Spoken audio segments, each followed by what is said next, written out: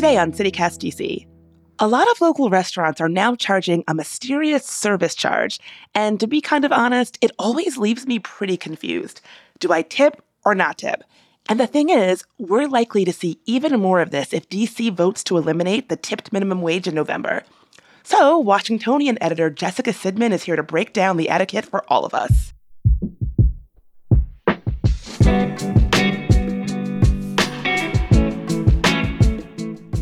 It's Tuesday, September 27th, 2022. I'm Bridget Todd, and this is CityCast DC.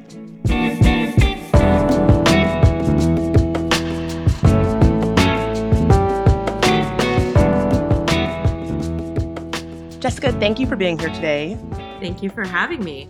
So, Jessica, when you get your bill at a restaurant, there are so many different things going on that bill.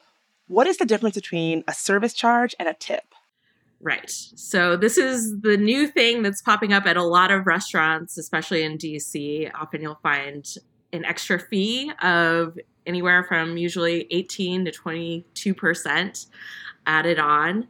And this is different from a tip in that the restaurant can technically use this service charge however they want to use it. If they want to use it for neon lighting, they can use it for neon lighting. That said, usually they do not use it for that reason. It's generally used for paying the staff, and we saw it really take off during the pandemic as a way to add a little income stability for staff. Things fluctuated greatly with every new variant and restriction, and this was one way to have a little bit more predictability. And I think you see restaurants really using this service charge in one of two ways. The first is basically to use it like a traditional tip where the money is going to your server, your bartender, your service staff, and just divvied up that way. And the other thing that you sometimes see is that restaurants are using this money to rethink the pay model in the restaurant industry in general. So with the pandemic, a lot of people took a closer look at their work lives, and I think particularly in the restaurant industry, many of its flaws became very evident, and we saw these huge disparities between front and back of house becoming more evident. A lot of restaurant employees don't have healthcare, and if you're a line cook, you're literally on the front line putting your life at risk a lot of times. So in some cases, business owners said, okay, let's take this money and let's give our employees healthcare. Let's give a living wage, across the board, try to create more equity between the front and back of house. So there's really a wide range of how this service charge is being used. So you said that sometimes, or most times, it sounds like it's being used as a traditional tip to go back to the staff, but not always. And so if it's being used in that way to go back to the staff, should you tip on top of that? Right. And it is confusing because restaurants aren't always very transparent about exactly how they are using that money. I didn't find any restaurants in my reporting that use the money for anything other than paying staff, but how they pay it might be a little different. But it creates this question when you are automatically paying 20% and then you see a tip line, what are you supposed to do? Should you tip on top of that? And if so, how much? And is your server actually making a living wage? And is it your responsibility to figure that out? And it's, a whole etiquette and math question at the end of your meal, at the point when you probably least want to think about it. This has become a really confusing topic. And I say I probably get more reader emails about this than anything else I have recently. People just don't know what to do, or they have very strong opinions to what to do. So I did some reporting to find out what should you do in this situation. There's a 20% service charge and a tip line.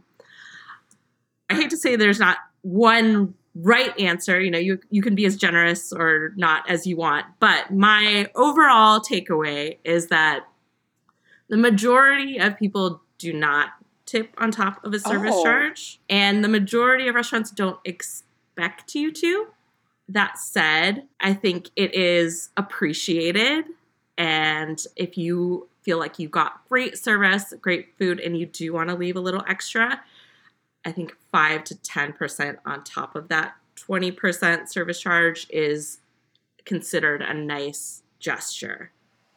Okay, this is really useful for folks who are thinking, what do I do when this bill shows up? Yes. But I'm curious, in your reporting, have you heard from folks in restaurants who felt like they would be making more money if not for the service charge? Yeah, absolutely. Not everyone is a fan of the service charge in the industry. And there are a lot of people, particularly servers and bartenders, who prefer a more traditional gratuity system because they feel like they can ultimately make more that way, that they have more control. One example is the team at the Red Hen in Bloomingdale, which is an Italian restaurant.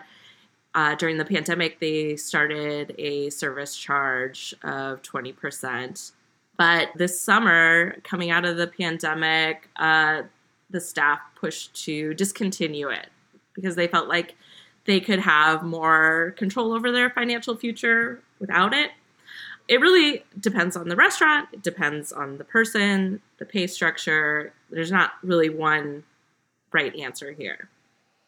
Interesting. So you mentioned that sometimes the restaurant doesn't always do a great job of creating transparency around how the service charge might be used.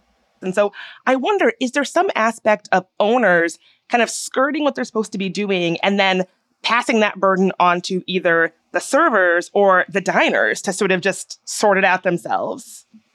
This would be one of my biggest pet peeves about this new pay structure is that it is not very transparent.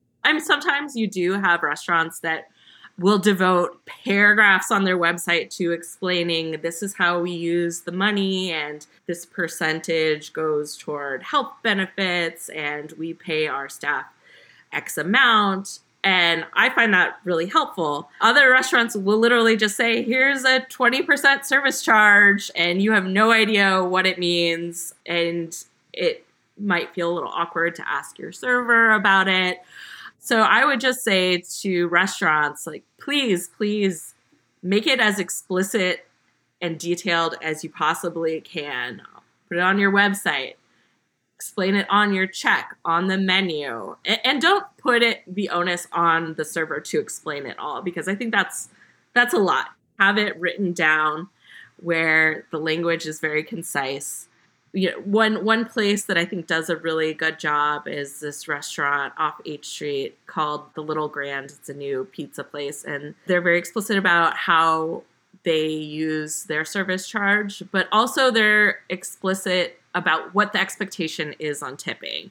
And they very specifically say tipping is not expected. Because a lot of times, if you have a tip line, then the question is still open. So I do think it's helpful that if that's genuinely the expectation, to say that's the expectation. Yeah, I completely agree that it should be on the owners of the restaurants to provide that transparency, because I don't want it to be on the server to have this awkward conversation about their pay with the person who is perhaps in charge of what they might be making. And so I think expecting that to just be on the server isn't ideal. And so that transparency, so before you go, you could figure out what the service charge is and how it's given, or on the menu, there are many points of contact for seeing that information, as opposed to having to awkwardly raise it when you get your bill 2 bottles of wine in, where you're like, oh, who ordered the appetizers? Right. Things are already tense at the table, and now you have to have this conversation with your server. Exactly. It really is on the restaurant owner to be a little bit more explicit about this, because people are really confused, and they really actually want to know how this money is being used. And again, there isn't one standard, so you can't make any assumptions. Absolutely. I know there's restaurants like Two Amy's comes to mind, where they don't do a service charge, and instead they just factor that cost into the prices of things. And so things might seem a little bit more expensive on the front end, but it's because tipping and the service charge is sort of built into that price. I'm curious, Why do you think that some places opt for that model rather than the service charge model? Yeah. And I would say the thing that I hear from diners over and over and over again is, well, why don't they just raise their prices? And it would be a lot less confusing that way. And the answer is really psychological. When you look at a menu and you see the higher prices, it's more of a turnoff than if you see the lower prices with a 20% service charge, even if you're ultimately going to be paying the exact same amount. So I think a lot of business owners are reluctant to deal with that initial sticker shock that it might turn off people from coming to the restaurant in the first place.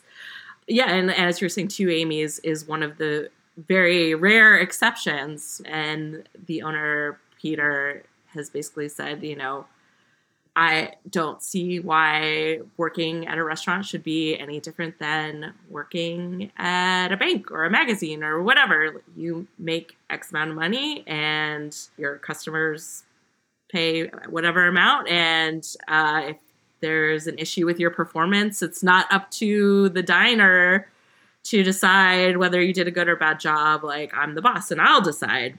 So it's interesting that hasn't taken off more, but you are seeing it a little bit more here and there. Do you think that it should take off more? Like what model do you think is the most effective? I'm reluctant to say what should be or should not be. One thing I will mention that could change this conversation a lot is what happens with Initiative 82, which would eliminate the tipped minimum wage in DC, which, for those who don't know, because it is another confusing area, if you are a tipped worker, say a server or bartender, you can make as little as it's around like $5 an hour. It's a little bit more than that. And the majority of your wage up to the standard minimum wage, which is around $16-ish in DC, is made up through gratuity. This ballot initiative proposes to eliminate that tipped minimum wage. So there would only be that $16 wage. And a lot of business owners say, if we go to that model, we're going to have extra income somehow. And a lot of them will be forced to go to a service charge model, which is somewhat controversial. So we'll see what happens this November. We will see. Jessica, I have to say, this might sound a little bit Pollyanna-ish or whatever. I think that most people who have the extra income to be going out to dinner in DC, I like to think and I like to believe that if you told the majority of them, your pizza is going to cost $5 more than it did last week, but your server is going to be paid a living wage and have healthcare and feel really supported, I believe that most people in DC would say, yep, that sounds great. But I also agree with the sticker shock thing of like, on paper, a lot of people might be totally down for this, but when that paper is their actual bill, they might not feel the same way. Yeah, I hear it all the time because people say, yeah, we want to support places that pay people well, that give their staff health benefits, that have good sourcing practices for ingredients. But also the thing that people complain about the most in restaurants are the prices. It's just like, these tacos are too expensive. The sandwich is $16. Well, yeah, the sandwich is $16 if, you want to pay people well and use quality ingredients. So I think people want to have it both ways. And unfortunately, that's just not the reality, especially now more than ever with inflation and supply chain issues, and wages thankfully are going up because there's a labor shortage, particularly in the restaurant industry. Jessica Sidman, food editor at The Washingtonian, thank you so much for being here. I can't wait to see how this conversation plays out. Thank you so much.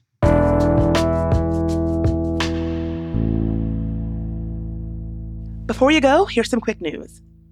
The DC Council is considering a bill which could change how long families can stay in the city's rapid rehousing program. It's designed to help families transitioning out of homelessness, but historically, there's been a 12-month limit. It was paused during COVID, but that reprieve expires on Friday. A hearing on the bill is scheduled before the Human Services Committee on October 20th. Meanwhile, the Department of Transportation has started surveying all of DC's bridges to see if suicide barriers need to be added.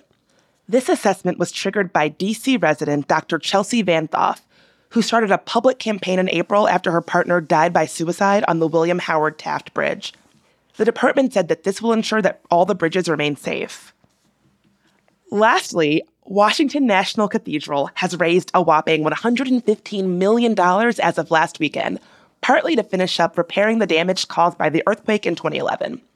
The cathedral's head stonemason says they've been literally chipping away at the repairs for 11 years, but are only about halfway done. The new funds will also be used to renovate the church's pipe organ.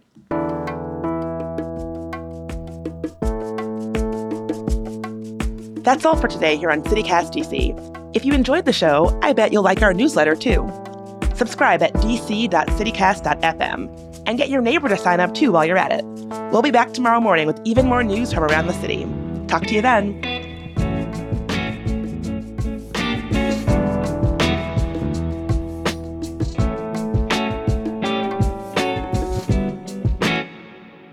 I don't know why I'm so mush-mouthed today.